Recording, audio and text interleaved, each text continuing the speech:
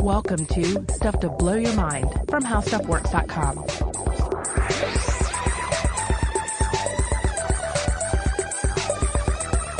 Hey, welcome to Stuff to Blow Your Mind. My name is Robert Lamb. And I'm Joe McCormick. And Robert, I've got a question for you about childhood divination practices. Oh, go for it. Did you ever do this thing when you were a kid that I definitely did, where you were worried about some question? You wanted an answer like, am I going to get in trouble because I said butthead on the playground? And what you do is you go to some book, probably the Bible, or any book, but especially the Bible, and you just open to a random page and you close your eyes and you put your finger on a verse and then you look down and it says, "Now Jehoram the son of Ahab began to reign over Israel and Samaria the 18th year of Jehoshaphat king of Judah and reigned 12 years. That's the problem about randomly generated Bible quotations, is that you might get something really juicy and thoughtful and helpful. You might get something that's just an incident of hideous violence from the ancient past, or some sort of psychedelic prophecy. You're very likely to get a list of progeny or something like that. Yeah, exactly.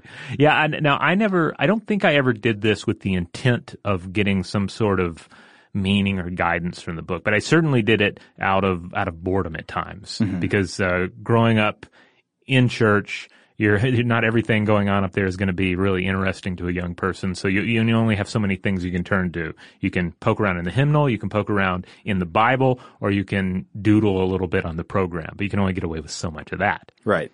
So you turn to the Bible, and there is a lot of interesting stuff in there, a lot of boring stuff in there, just depending on where your fingertip happens to land. Well, yeah, just after that verse I mentioned a verse from 2 Kings, because it seems like very often when you split the Bible in half, you go somewhere like in the later Middle Old Testament with a lot of those kinds of verses that are not super helpful. But right after that you'd get, "And he wrought evil in the sight of the Lord, but not like his father and like his mother, for he put away the image of Baal that his father had made." Somehow that seems a little more relevant to saying butthead on the playground. Maybe like the Baal is the butthead. You've done something worthy of guilt.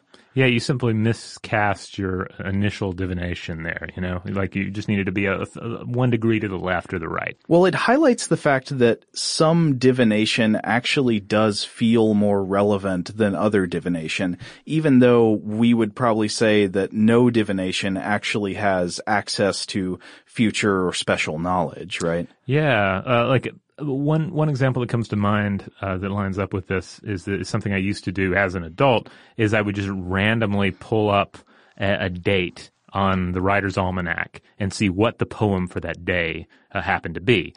This was a radio program about literary history, and each day that they aired it, it would have a certain poem by a poet, living or dead. It varied.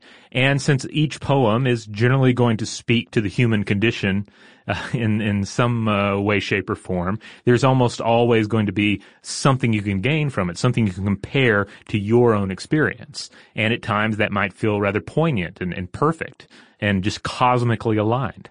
And because we have such powers of interpretation, we can very easily do that. I mean, I feel like if I'd been trying really hard, I wouldn't need like a good verse like the one about Baal and wreaking wickedness, and I wouldn't even need a good poem. I could probably make some kind of sense out of that weird lineage passage, right? Oh, yeah. And you could make sense out of pretty much any poem they throw at you, right? Yeah. If you try hard enough, if you sort of twist the meaning enough, you can find something in just about any poem to apply to you. And certainly we see plenty of examples of pastors and other clerical individuals out there who are following, say, a liturgical calendar, and they have a certain passage that they are given for a given Sunday that they have to transform into a message, and a skilled preacher will be able to do that. But in a divinatory context, I wonder, why are we so good at this and why do we keep doing it? Why are we so intolerant of uncertainty that throughout history we always keep coming back to these methods of seeking secret information from outside ourselves? Yeah, it's the thing that we fear the most in life, and yet we summon it in trying to figure out how we're going to tackle uncertainty. Yeah. And also, like, why do we keep doing it? On the assumption, like, you and I know, are not going to be advocating the magic powers of any divination method in this episode. So on the assumption that the information provided through divination is no better than chance at being correct, why do we keep doing it? Is there something actually adaptive or powerful or useful about this process, even though it doesn't actually have magic access to the future? Well, it simply makes choices easier at times. I think we've all been in a situation where maybe it's not as simple as like who's going to serve first in a game of tennis, but it becomes too much of an effort to decide who's going to pick up the tab at a bar, right? It becomes too much of an argument. There are too many social considerations to take into place. It's much easier just to make it random, just a complete random act. Flip a coin, paper, rock, scissors, whatever, and just come up with an answer, and then you don't have to think about it anymore. You got it. The cognitive load has just been dumped. I think that is a great answer, like the laziness perspective. Mm-hmm. We know Mother Nature is quite lazy, and anything we can do to reduce cognitive loads and take the effort out of the process, that can be helpful. Yeah, it's at the end of the day, you have decision fatigue from all the other decisions you've made, and you just can't decide if it's going to be, macaroni or crab cakes for dinner. Let randomness, let a flip of a coin decide it for me. And yet there are some contradictions in there, aren't there? Because that seems to make sense for trivial decisions where you don't want to be bothered by stuff. But people use divination methods and, casting of lots and all that kind of stuff and opening the Bible to a random verse to make the most important decisions in their lives. Oh, yeah. That's almost when you most find yourself seeking this, when you're really desperate, when you really need to know something, when you really don't know what to do about something important. Then people seek the wisdom of the gods. That's an interesting contradiction, and I want to come back to that later. A second thing that I think is interesting, given the idea that we're not going to be advocating that any books have magic powers or have the power to predict the future, is that nevertheless, some divination methods seem better, more powerful, and more profound than others, even though none of them are actually magic. For example, your average newspaper horoscope it's kind of hilarious to most of us, right? Right. If you've done some research on the Forer effect and making vague statements that seem like they apply specifically to you, but in fact they apply to almost everybody, you can see these the newspaper horoscopes just riddled with them. Right. Or another example would be, and this is an even worse example because there's even less methodology behind it, but the fortune cookie. Yeah. Which many of us have grown up, obtaining at Chinese restaurants is of course not even a legitimate Chinese cultural artifact. Right. Sometimes delightful, nevertheless. It can be delightful. It can be fun. I mean, everybody loves a fortune cookie. It's a cookie, and it has this sheet of paper in it that you can talk about with your friends or make a joke about. But it's pretty lightweight and inauthentic when it comes to considering Chinese divination. Well, to get into Chinese divination, I want to say that while we're highlighting divination methods, that even while we fully acknowledge they're not magic and they are really just artifacts of culture that play on our psychological vulnerabilities, some feel like they get at something deeper. And I think for me, the prime example of this would be the Chinese classic, the I Ching, the guided divination book, also known as the Book of Changes. And that's what we're going to be talking about today. Now, I do want to drive home that if you ever looked up the I Ching and started to read about it, and then you get intimidated by this big block of symbols, well, trust us, because we're gonna guide you through the I Ching here, and we're not going to get too far into the weeds on the particulars of Chinese divination and sorcery. Right. We wanted to look more at like the idea of the I Ching, how it works in its most basic sense, how it fits into the psychology of the human practice of divination, and why so many thinkers from ancient Chinese philosophers to Carl Jung have believed it to contain such profundity, despite the fact that it doesn't actually predict the future. It's not magic. It doesn't predict the future, but it does do something interesting. And what does it do? Well, as the name implies, it speaks to change in our lives and in the universe, as the title, the Book of Changes, implies.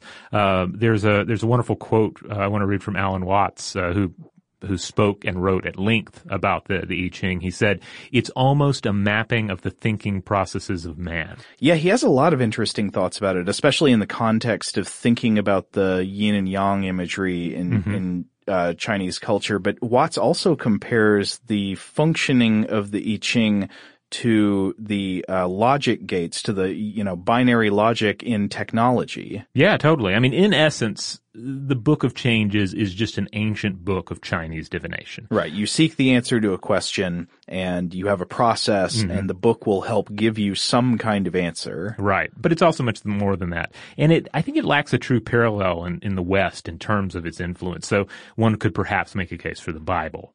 But the Bible is not explicitly intended as a book of divination, right? Right, but I'm speaking beyond like mere divination, just in terms of how important the work is. Right. It's like a root text for a civilization. Yeah. It's hard. I mean, you could make a case for the Bible, but I feel like that's not really a direct one-to-one between the I Ching and whatever version of the Bible one is presenting. Yeah, I'd agree.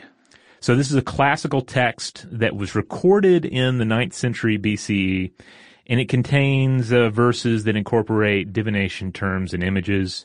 It was used by diviners to read sticks or stalks of yarrow plant that were cast 6 at a time so that they fell in the shape of a hexagram. And the practice would have involved lore, art, and mathematics in interpreting it. So it's considered one of the great 5 Chinese classical texts, and it serves as a root text for both Taoism and Confucianism. And beyond that, it also influenced Chinese science and statecraft. In other words, it's a fundamental work of Chinese culture. And in fact, it alone, among all the Confucian classics, escaped the book burnings of Qin Shi Huang, who we recently discussed at length in an episode. Do you know why it survived? Is there a reasoning behind that, or is that just an accident? My understanding is that there may be more to it, but it was just such a fundamental text. Yeah. It was just, it was a root text. You could not just rip it out of the culture, no matter how many other things you were ripping apart. So like even if you're a person who's devoted to erasing history and establishing a new world, there are some books that maybe seem so pivotal and so important to you as a tool that you can't get rid of them. Right, yeah. It's like you can rip down the house, but this is the foundation. Yeah. So, German sinologist Richard Wilhelm, who lived 1873 through 1930, he was a key individual in the history of Western scholarship on the I Ching, as was his son as well.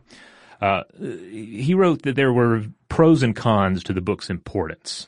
On one hand, quote, it forced Chinese philosophical thinking more and more into a rigid formalization. Yet he also points out that, quote, apart from this mechanistic number mysticism, a living stream of deep human wisdom was constantly flowing through the channel of this book into everyday life, giving to China's great civilization the ripeness of wisdom distilled through the ages. Well, being a book and not just being, say, a method of casting animal bones or something like that, but having written content, we do have to acknowledge that it does contain inherent directionalness, right? Because it has written words, there are things that this book says and things that this book does not say. And that's different from a totally free-form type of divination that could say anything at any time, right? Right, the sort of magic 8-ball kind of scenario, right? Well, no, I mean, an 8-ball has a number of messages too. Like the 8-ball has written content. Yeah. I guess it's less literary. But no, I mean, I'm thinking like as opposed to just, sitting somewhere and saying like, all right, what are the gods telling me, that could go in any direction? When you've got a book to guide you, the book says some things in it and it doesn't say other things. Oh, right. Like for instance, so the book constrains you. Right. So it would be different than say setting in Central Park in New York City and saying, all right, God, give me a sign. And then you look around until you notice something that seems like it might be a message from the divine. Yeah. And it could be anything. It could be a peculiar looking dog. A child looks at you, with a weird eye, or there's a large child eating corn on the cob. The portent could be anything. But I like where your brain went with that. Well, I'm seeing the Robert Lamb black box here. That was a John Hodgman reference for our Hodgman fans. Oh, okay. Yeah, that was one of the portents that he lays out. Wait, the weird eye or the corn on the cob? The corn on the cob, yeah. Okay. Yeah, I believe that was one of the signs of Ragnarok approaching. Now, is there a hexagram in the I Ching of the child with the weird eye? Ooh, I don't know. There might be. Child with weird eye turning. All right. Well, we should actually explain a little bit more of the specifics of how the book works. So if you are an ancient Chinese philosopher and you want to know something about the future, or you want the answer to a question in your life, how would you use the book? All right. So at this point, we really just need to sort of break down the process of the I Ching, how it works. So what's the most basic question you could ask of a god or the universe or what have you? Or say a coin. You could ask the same question. You could ask it a yes or a no question. Right. Okay. Yeah. Basic binary situation here. And you can ask this of virtually anything. You could stare at the park and say, all right, give me a sign, God, if the answer to my question is a yes. And then you wait till you see the child with the corn. In a way, it's the most efficient, sort of information-dense way of consulting anything is to ask a yes or no question, right? Yeah, and at the heart, the Book of Changes comes down to this yes-no binary. So the cast sticks form lines, and a single unbroken line is a yes, while a broken line is a no. But pretty early on, the ancient diviners added additional details to these divined answers, a second line. So now you could have such answers as essentially yes, yes, no, no, yes, no, no, yes. And then a third line produces the 8 trigrams. That's the symbol. When you look at those charts of all these weird lines and you're intimidated by the I Ching, that's what you're looking at, the trigrams. Okay. And and also if you've ever seen an image of the yin yang symbol, and it's surrounded by these different line based symbols, then those are the trigrams. Okay. You'll see that on just the logo for, say, a martial arts studio in any given small town in America. But that also underlines just how widespread these are in Chinese culture and things that are inspired by Chinese culture. Would you say it's so widespread that it makes it even into lots of imagery where the people employing it don't even know what it's from? Oh, without doubt. Yeah. So as Wilhelm points out, quote, these 8 trigrams were conceived as images of all that happens in heaven and earth. At the same time, they were held to be in a state of continual transition, one changing into another, just as transition from one phenomenon to another is continually taking place in the physical world. And that's the central idea of the Book of Change, a universe defined by changing transitional states. Yeah, I would say that it seems that the primary ideas within the Book of Changes are duality and binaries, and then constant flux between them, right? Right. There are 2 ways things can be, and you're always going back and forth between those 2 ways. Right. Does that make sense? Yeah, totally. So again, we have these 8 trigrams at this point, and then each one takes on additional meanings. So one is the father, the other the mother, then first son, second son, third son, and then the 3 daughters. One is heaven, one is earth, one is thunder, water, mountain, wind, wood, fire, lake. Other attributes such as strength or resting or penetration or joyfulness. Mm-hmm. And then you take these trigrams and then you use them in combination with each other, producing a total of 64 signs, 6 lines each. Change one line in one of these and you change the situation they represent, such as earth or thunder. Mm-hmm. So we're left with a series of situations expressed as line-based symbols, and the movement of these lines change the situation. And in response to each situation, there's a right and a wrong course of action. And this is where the Book of Changes transforms from a mere book of divination to a book of wisdom. What should I do about the situation just revealed to me? Now that's interesting. So the book, this is another way in which the content of the book actually matters. It's not just a process for giving you random answers to yes or no questions. It also tells you something about the situation and recommends behavior. Yeah, it's pretty big. It's not merely revealed fate. You have a role to play. And the germinal phase in all of this is key. This is when things are most susceptible to change. Which matches up with our experience of reality, And out of this, we get the idea of the Tao, the course of things, the great stirring represented in the yin-yang symbol, and it was used by sorcerers, diviners, Confucius, Taoists, statesmen, scientists, and more, with writings popping up and vanishing over the ages devoted to the various interpretations. And new writings, some of which we'll discuss here, continue to pop up as new individuals and new cultures discover the Book of Changes. All right, on that note, we're going to take a quick break, and when we come back, we will bust out an example of I Ching consultation before discussing it in greater depth. All right, we're back.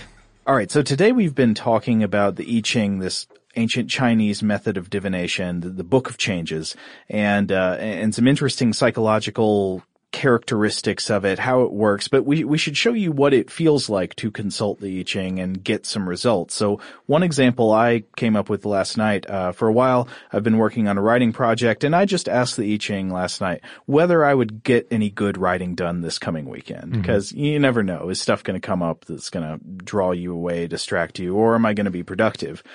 So I did a virtual version that allows you to use virtual coin flips to generate the hexagram number. So I didn't actually have to flip coins or throw sticks. Yeah, there are a number of different websites that allow you to do this. And some even give you the choice where you can physically flip your own coins and record it on the website. Yeah. Which if you're like me, and you play role-playing games, you prefer actual dice as opposed to just pure digital. Like, it seems wrong to trust the computer world completely. I want my physical uncertainty to take place on the table. Well, there's definitely a way in which if you actually believe there's something magic about the process, then people very often default to wanting physical tokens for magical kind of significance.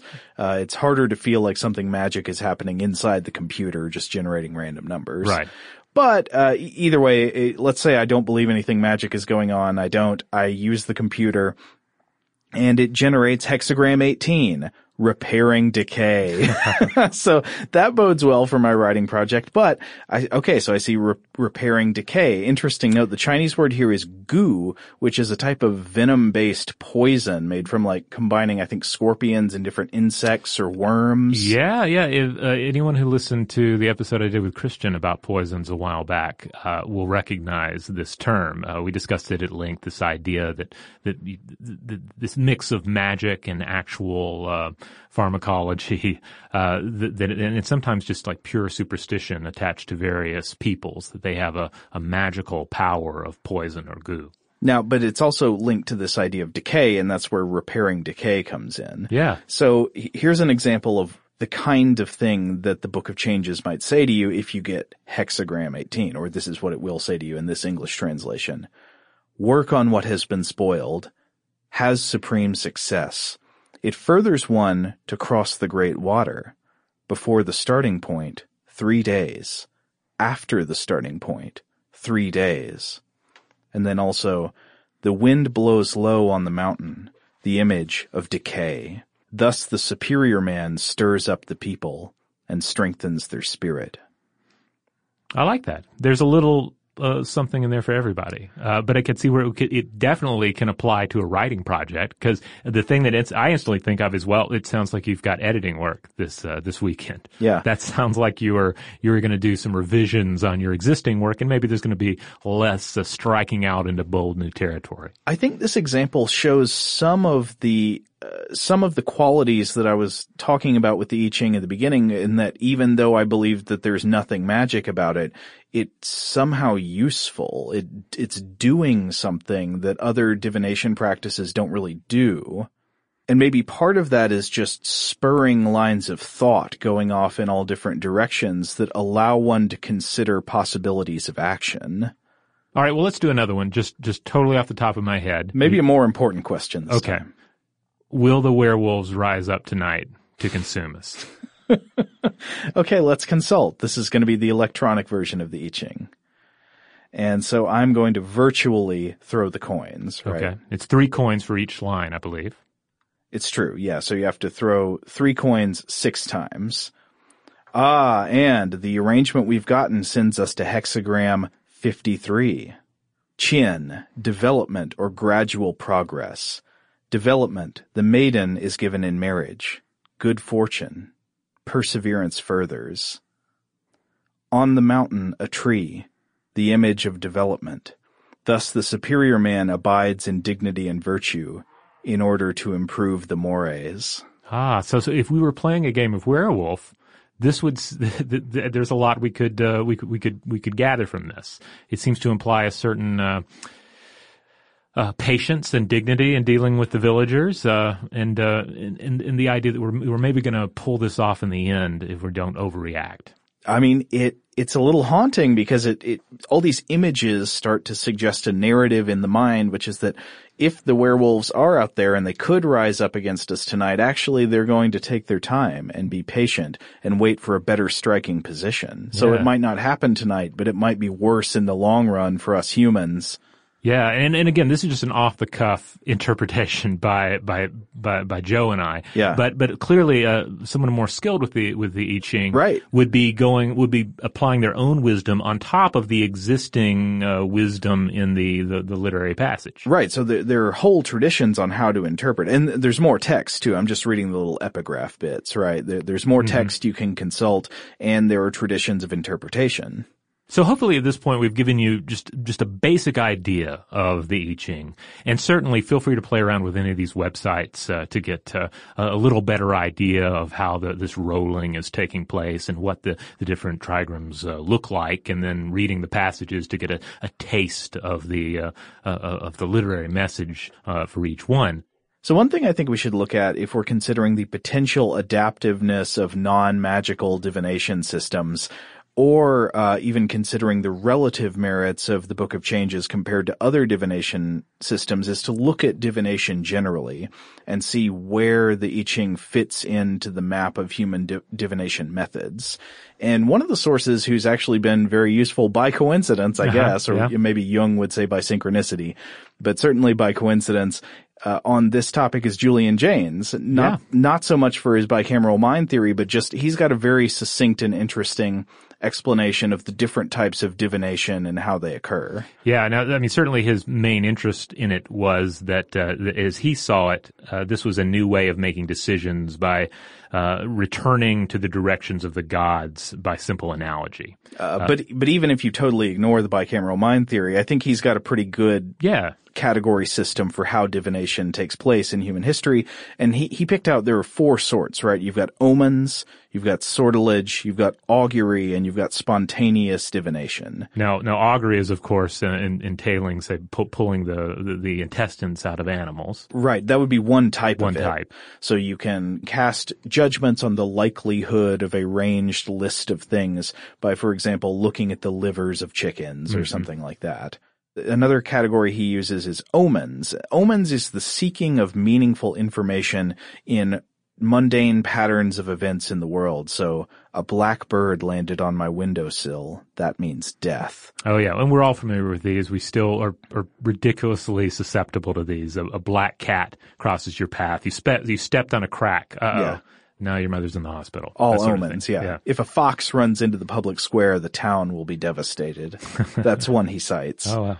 So those two you've got. Then you've got sortilege, which is the casting of lots, which is answering questions or receiving guidance by reference to unpredictable outcomes of pseudo-random physical events. You know, throwing dice, throwing sticks, throwing animal bones, generating random numbers to get answers or get some kind of wisdom. And we'll come back to this one. Yes. And then, of course, his last category is spontaneous divination, which is going to be the most free and the most direct, which is just receiving insights directly from the gods into the mind of the diviner. So this would be like a shower thought. Would be spontaneous divination, if you interpret it. Or you could compare spontaneous divination to being kind of like omens that haven't been pre-established. So if you didn't already know that a black bird means death, you just see a thing and you think it means something. You see something and you're like, oh, well, that is actually a metaphor for what's going on in our country right now, or in my life, or with my automobile. But so the Book of Changes would be an example of sortilege, the casting of lots, right? Yes. I'm going to read a passage here from The Bicameral Mind by Julian Jaynes, because I feel like this just really drives it home. He says of sortilege, quote, "It consisted of throwing marked sticks, stones, bones, or beans upon the ground, or picking one out of a group held in a bowl, or tossing such markers in the lap of a tunic until one fell out. Sometimes it was to answer yes or no, at other times to choose one out of a group of men, plots, or alternatives. But this simplicity, even triviality to us, should not blind us from seeing the profound psychological problem involved, as well as appreciating its remarkable historic importance. We are so used to the huge variety of games of chance, of throwing dice, roulette wheels, etc., all of them vestiges of this ancient practice of divination by lots, that we find it difficult to really appreciate the significance of this practice historically. It is a help here to realize that there was no concept of chance whatever until very recent times. Therefore, the discovery, how odd to think of it as a discovery, of deciding an issue by throwing sticks or beans on the ground was an extremely momentous one for the future of mankind. For because there was no chance, the result had to be caused by the gods whose intentions were being divined. Isn't that fascinating, the idea that randomness was a discovery in history? Yeah. That, I mean, we don't know that for sure, but I think that is a reasonable way of interpreting what people generally acted like in history. A lot of times, if you go back into history, people don't seem to believe in coincidence very much. They believe that, like, if something random happened, it happened because the gods made it happen that way. Yeah. And thus, for example, if you and your friends draw straws as to who's going to have to, I don't know, do the unwanted task, who's going to have to sweep up after your poker game's over, the person who draws the short straw is not just losing a game of chance. They were chosen by the gods to sweep up. It might be a punishment. And also the outcomes of all your poker hands were chosen by the gods. Yeah, we have no real agency in any of this. Now that draws me to the fact that we mentioned earlier, I think that Carl Jung was interested in the I Ching. And for Carl Jung, I think the I Ching definitely meshed with his idea of the concept of synchronicity, right? Mm-hmm. Jung believed, he had a lot of essentially magical beliefs, and he believed that there was an acausal connecting principle in the universe where events could be connected by something other than physical causation, and he called that connecting principle synchronicity. It's kind of hard to explain exactly what he's saying because, for example, you think about someone and then suddenly the phone rings and it's that person. Yeah. And so he would say, well, it's not that your thought caused them to call, but he also would not just say, well, it's just pure randomness, it's pure coincidence. He does think that there's some reason that happened, it's just not physical causation. And in that, he saw that principle at work in the I Ching. Yeah. Oh, I mean, we just to break that down a little bit, I feel like we can often break that down, that supposed synchronicity in our own lives. For instance, you're watching a movie or a TV show with a significant other. Mm-hmm. And there's some mention or symbol or emblem that shows up in the show. Mm-hmm. And since you both have such a shared history, shared path, shared life, it's liable to trigger the same association in both of your minds at the same time. And then one mentions, hey, do you remember that time we went to the Turkish restaurant? And then you're like, I was just thinking about that Turkish restaurant. Yeah. But there's nothing mystical going on. It's just that there are certain things between the two of you that are in attunement. Yeah, I think that's one good explanation for the feeling of synchronicity. I mean, one thing is just selection bias because mm-hmm. like most of the time synchronicity type events are not happening, and maybe when they do happen by coincidence, you just happen to notice them and they seem very significant, but in fact they're very uncommon. Another explanation could be maybe if they are more common than would actually be predicted by random chance, there are often hidden causative factors, just like you're talking about. There are things that did cause this correlation of events that you just can't even imagine, but they are pure mundane physical causes. All right, I think we'll take a quick break, and then when we come back, we will discuss some weird and esoteric beliefs about the I Ching, and then maybe try to answer that question of what could the adaptive value of a totally non-predictive, non-magical prediction book be. All right, we're back. All right, so I think maybe it's time to talk about the Wizard of Psychedelics. Ah, yes. Yeah, Terence McKenna. because we mentioned earlier that various sorcerers, scientists, etc., have taken up the Book of Changes over the years and found new spins to take on its ancient wisdom. If there is anybody who qualifies as a modern wizard or sorcerer, I think maybe Terence McKenna would fit that category best. Oh, yeah. Yeah, Terence McKenna, for anyone who's not familiar, was an American ethnobotanist, mystic, psychonaut, author, and he lived from 1946 to the year 2000. He was a noted author, a definite counterculture figure. If you look him up on YouTube, for instance, you will find various talks by Terence McKenna, interviews with Terence McKenna. I would say he's worth looking up for his talks because even though most of the time his talks are full of stuff that I think is absolute BS, he's so great to listen to. And even while he's saying stuff that I know is probably not true, it's very inspiring of paths of thought to go down. Yeah, I mean, he's clearly, you listen to him and there's a brilliance to the man. There's a deep intelligence to Terence McKenna. And yet some of the theories that he threw out there were definite pseudoscience. Yeah. Some are a little more grounded, I guess. Yeah. I will say we've received a number of suggestions that we cover his stoned ape theory of human evolution. So perhaps we'll come back at some point and do that and even do a deeper treatment of Terence McKenna's life. Oh yeah, I mean, I wouldn't write something off just because he said it. I just mean that, like, as much as I like listening to him most of the time, even though I've enjoyed his talk, it's been full of a lot of magic. Yeah. For instance, you will find interviews where he's discussing the I Ching. And it's interesting because at times he is very, spot on with his interpretation of the I Ching and what it means and how it matches up with the human experience. And I'll read a quote from him in just a minute. But other times he is, of course, taking it and using it, wrapping it up in what he called novelty theory. So he picked up the Book of Changes in the 1970s following an experience on psilocybin or magic mushrooms. And he started looking at the 64 hexagrams from the King sequence of the I Ching. And this, I think, is often considered like the most traditionally authoritative sequence, right? Yeah. I'll include an image of this sequence on the landing page for this episode at stufftoblowyourmind.com. But he basically came to believe that the sequence revealed the way time flows through the world, with peaks and valleys lining up with major events in human history. All of it moving towards the end of the time wave, towards the end of time. And guess when he figured that was going to be? Today? No, we're tomorrow? No, we're way past it now. But it was November 2012. Oh. Yeah. Oh. Well, I guess that was part of the whole 2012 thing, wasn't it? Yeah, it's considered one of the major factors there, that along with various interpretations of the Mayan calendar.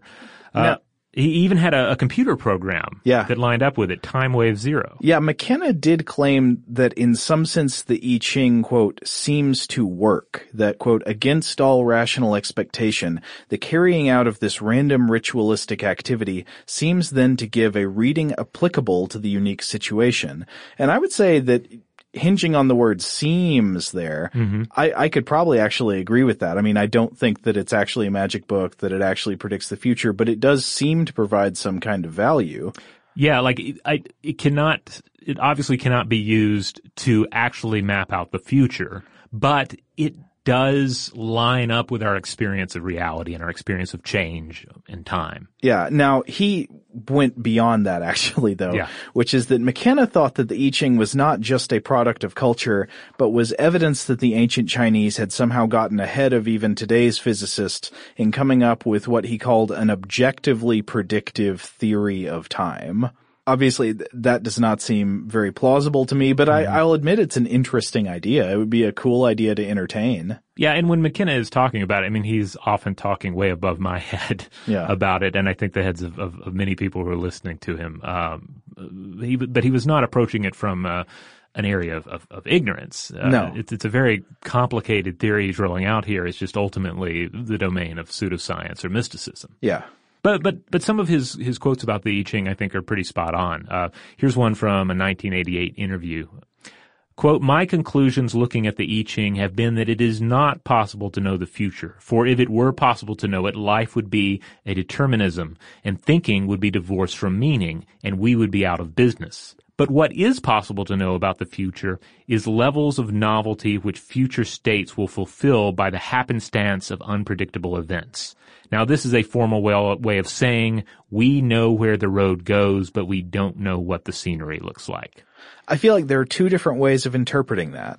One way is to interpret him literally as saying that he thinks the I Ching does, in some sense, literally predict the future in which case I think he's wrong. But if he is saying that it contains insights about the way life tends to go, I think you could say that could be true. Yeah, I think so. I feel as we've sort of demonstrated, you can pull pretty much any of these trigrams out and they will match up with experiences we've had or anxieties we've felt or situations that we've observed in others or read about in the history of civilization.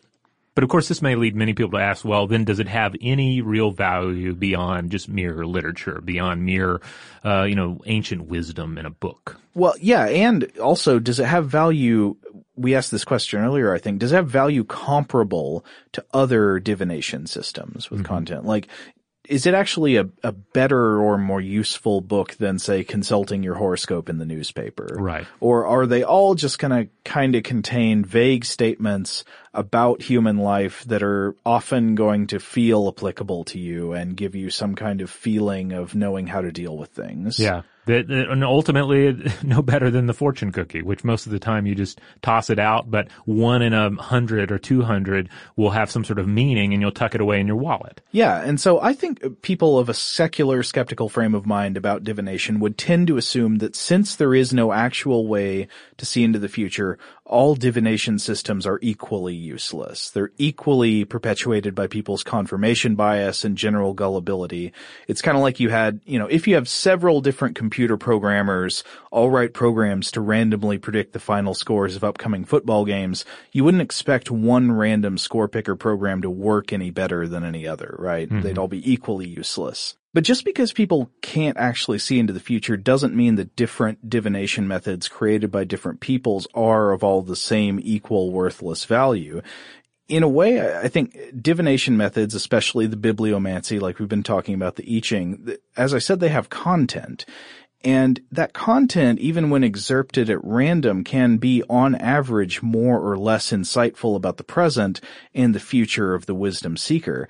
So while I think McKenna was grossly overstating the case by claiming that the I Ching is an objective scientific theory of time, I think there can be divination systems in which the contents more accurately or less accurately tend to suggest to people valuable insights about their lives and the situations they face.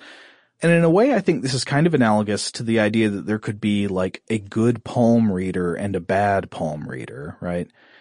In both cases, palm reading is pseudoscience or it's magic. There is no correlation between what your palm looks like and what your future would be, or there's little correlation. Mm-hmm. I don't know. You might be able to like see somebody's rough hands and think you'll probably continue doing a lot of work with your hands. Yeah. But there's not going to be much actual correlation there.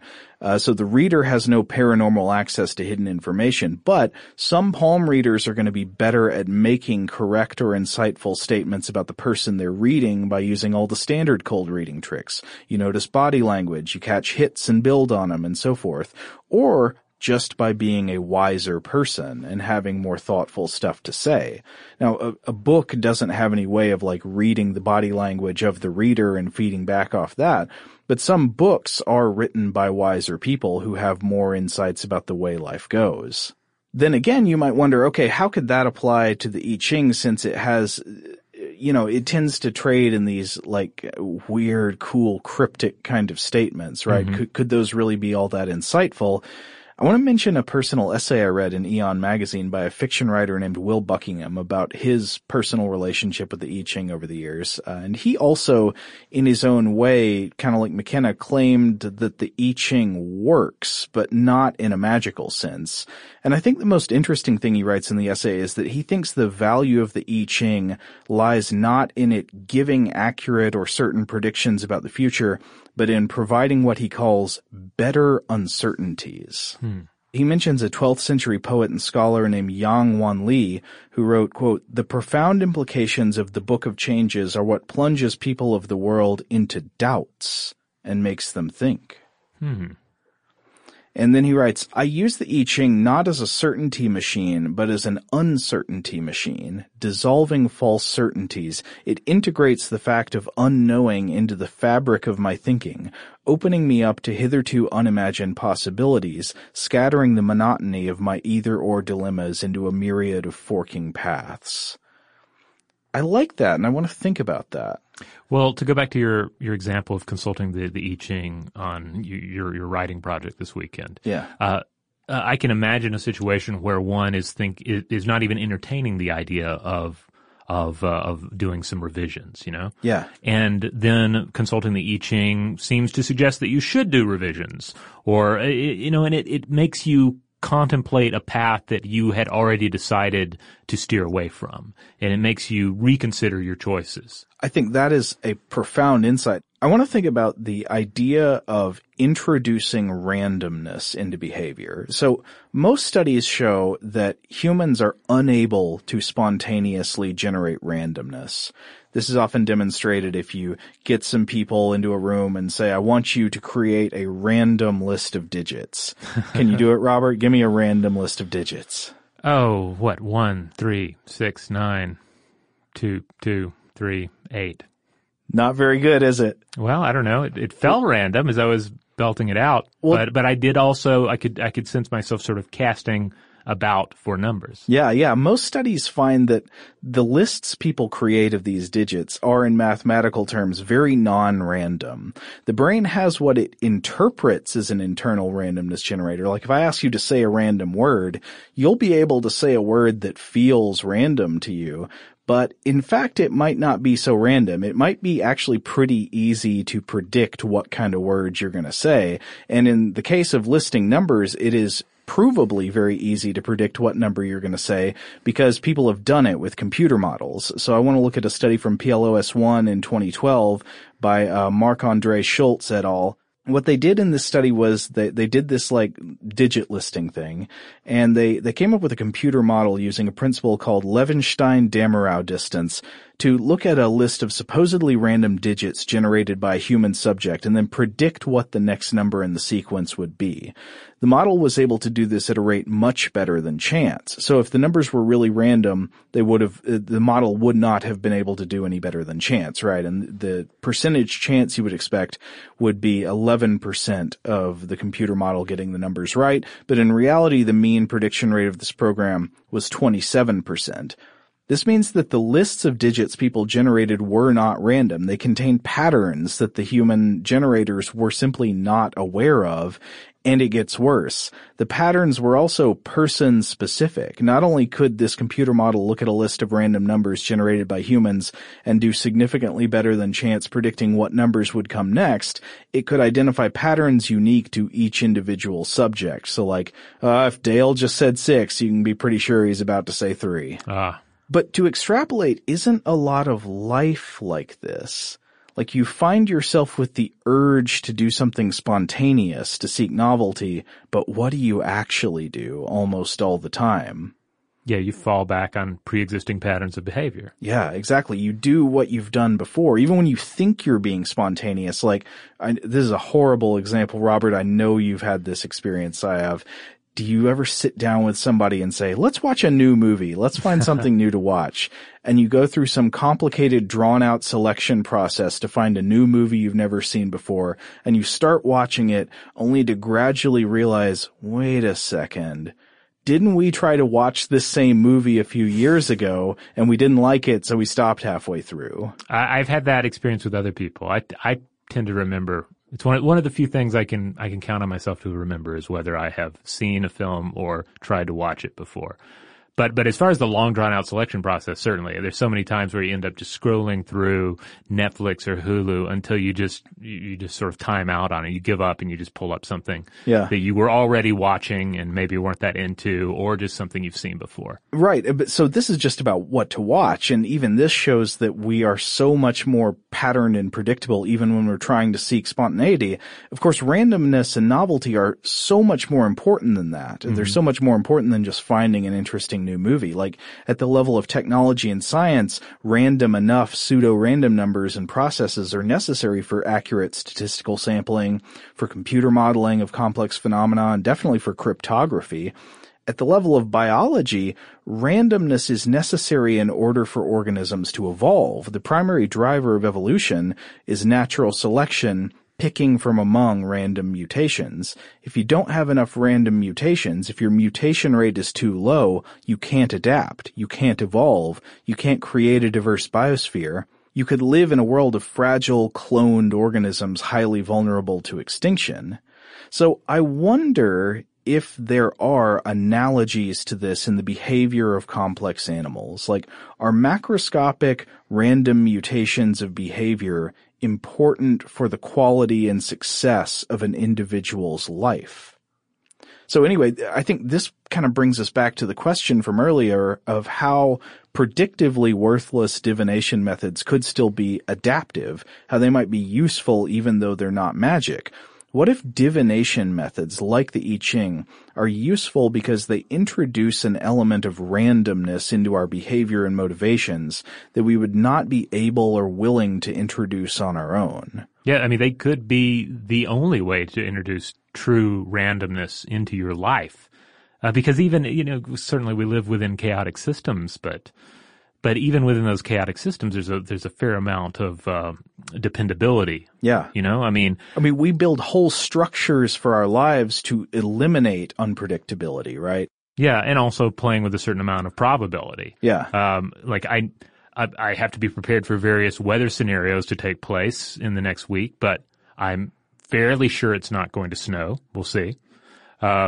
These sort of considerations come up time and time again. Yeah. But if you have a true randomness generator, then you are going to have to think, well, what if it did snow? What's my plan for the snow day next week? Yeah. And that can force you to consider possibilities that just would not be there if you did not have something like the I Ching to turn to. Yeah, exactly. So the way I'm thinking about this is that what if divination methods are essentially a way we've come up with for encouraging mutations in our behavior, in the evolutionary sense, allowing our lives and societies to test new ways of living and potentially culturally evolve. I can't help but come back to the game of werewolf that we just kind of haphazardly mentioned earlier. Yeah. But in the game of werewolf, it is random. It is completely random. Who is going to be the werewolf in a given game, which individuals will be the villains of that round of play. And that pure randomness is one of the main reasons the game is so engaging. But it brings out things in people. Like the randomness can allow you to suddenly have to be the deceiver when you wouldn't normally play that role in life. That's not part of your established patterns of behavior. It draws out things in your personality that you wouldn't have accessed otherwise. Yeah. I mean, God, and then there's, I don't want to talk too much about gambling and all of this, but imagine like the weirdness of the lottery in considering this. We're just going to make somebody a millionaire, just randomly, and see what happens. See how it affects everybody. It seems like it often doesn't work out too good. Well, no, but for other people, for me, I feel like I could handle it. But that's what we all tell each other, right? I guess that, yeah. But I'm different. Even playing the lottery, though, is kind of a contemplation of that uncertainty. What if it happened? I mean, generally that's the only option that someone is fantasizing about when they play it. Right. What if I win? What will that be like? Now, a counterfactual to this hypothesis that I just put out there, that divination methods might be valuable because they introduce randomness into our lives, is that you could think that, like in nature, most mutations are either have no effect or are harmful. Right. But I wonder if there is an overall selection effect on introducing randomness into behavior, because really good deviations from patterns of behavior are beneficial enough to keep the whole thing in the black. Well, you were bringing up at the very beginning of the episode the idea of pulling up random passages from the Bible. Yeah. And we can just apply this to any book that you yourself consider a book of wisdom. It could be any religious or secular work. So the first 5 times you do it, you could get nonsense. You could get what would be on a biological level just a disastrous mutation. But then you keep going until you hit the one that is novel, that you hadn't thought about. And I mean, that's what makes the process worthwhile. Yeah. Yeah. Well, but what you just said also makes me think about how this hypothesis could inform the idea that some divination methods are actually more adaptive than others, even though none of them are actually magic, none of them can actually predict the future.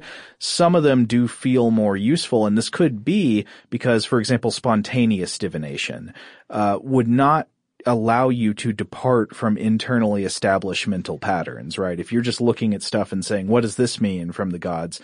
You're just drawing on the same types of thought processes that would normally guide your behavior, right? Yeah. You're not really reaching outside yourself for that answer. Sortilege, on the other hand, may be more useful for this kind of thing, because if you're employing sufficiently pseudo-random processes like rolling dice or yarrow sticks or flipping coins, then you use those numbers to consult sections of a pre-written text that you can't edit and you didn't create, you are introducing external random factors into your life that you have no control over.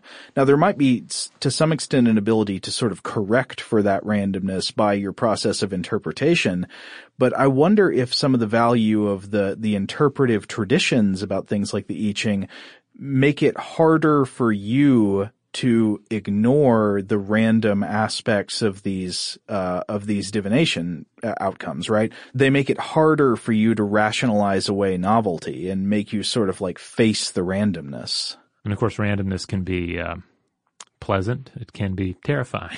Yeah. Depending on the details of what you're contemplating. Totally true. Now, one last thing I have to kind of wonder about, though, if this is true, if it is true that methods like this work by introducing randomness into your life, and that can in many cases have some kind of benefit, do you lose the benefit if you understand that process?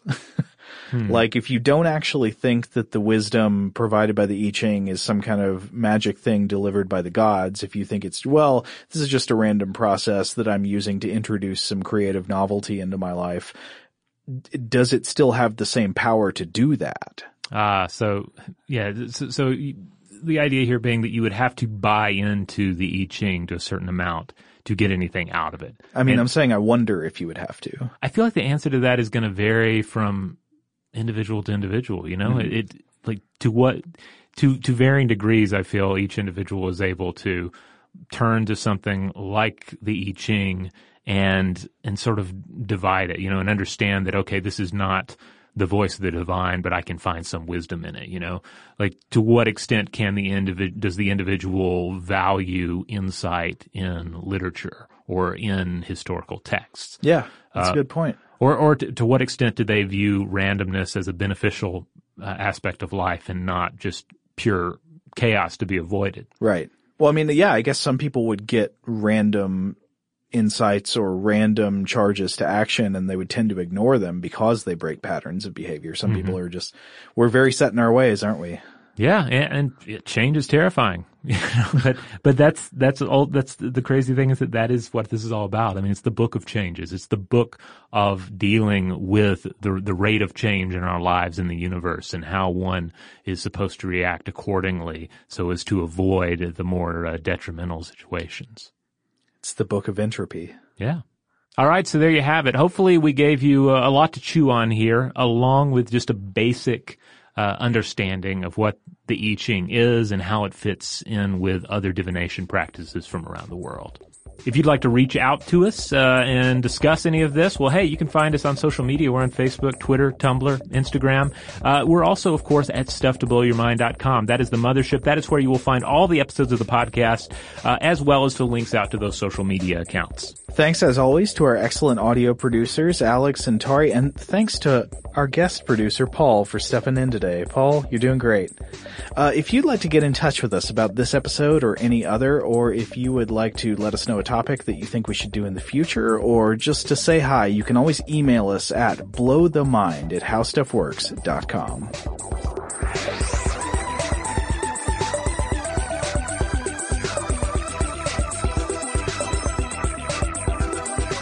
For more on this and thousands of other topics, visit howstuffworks.com.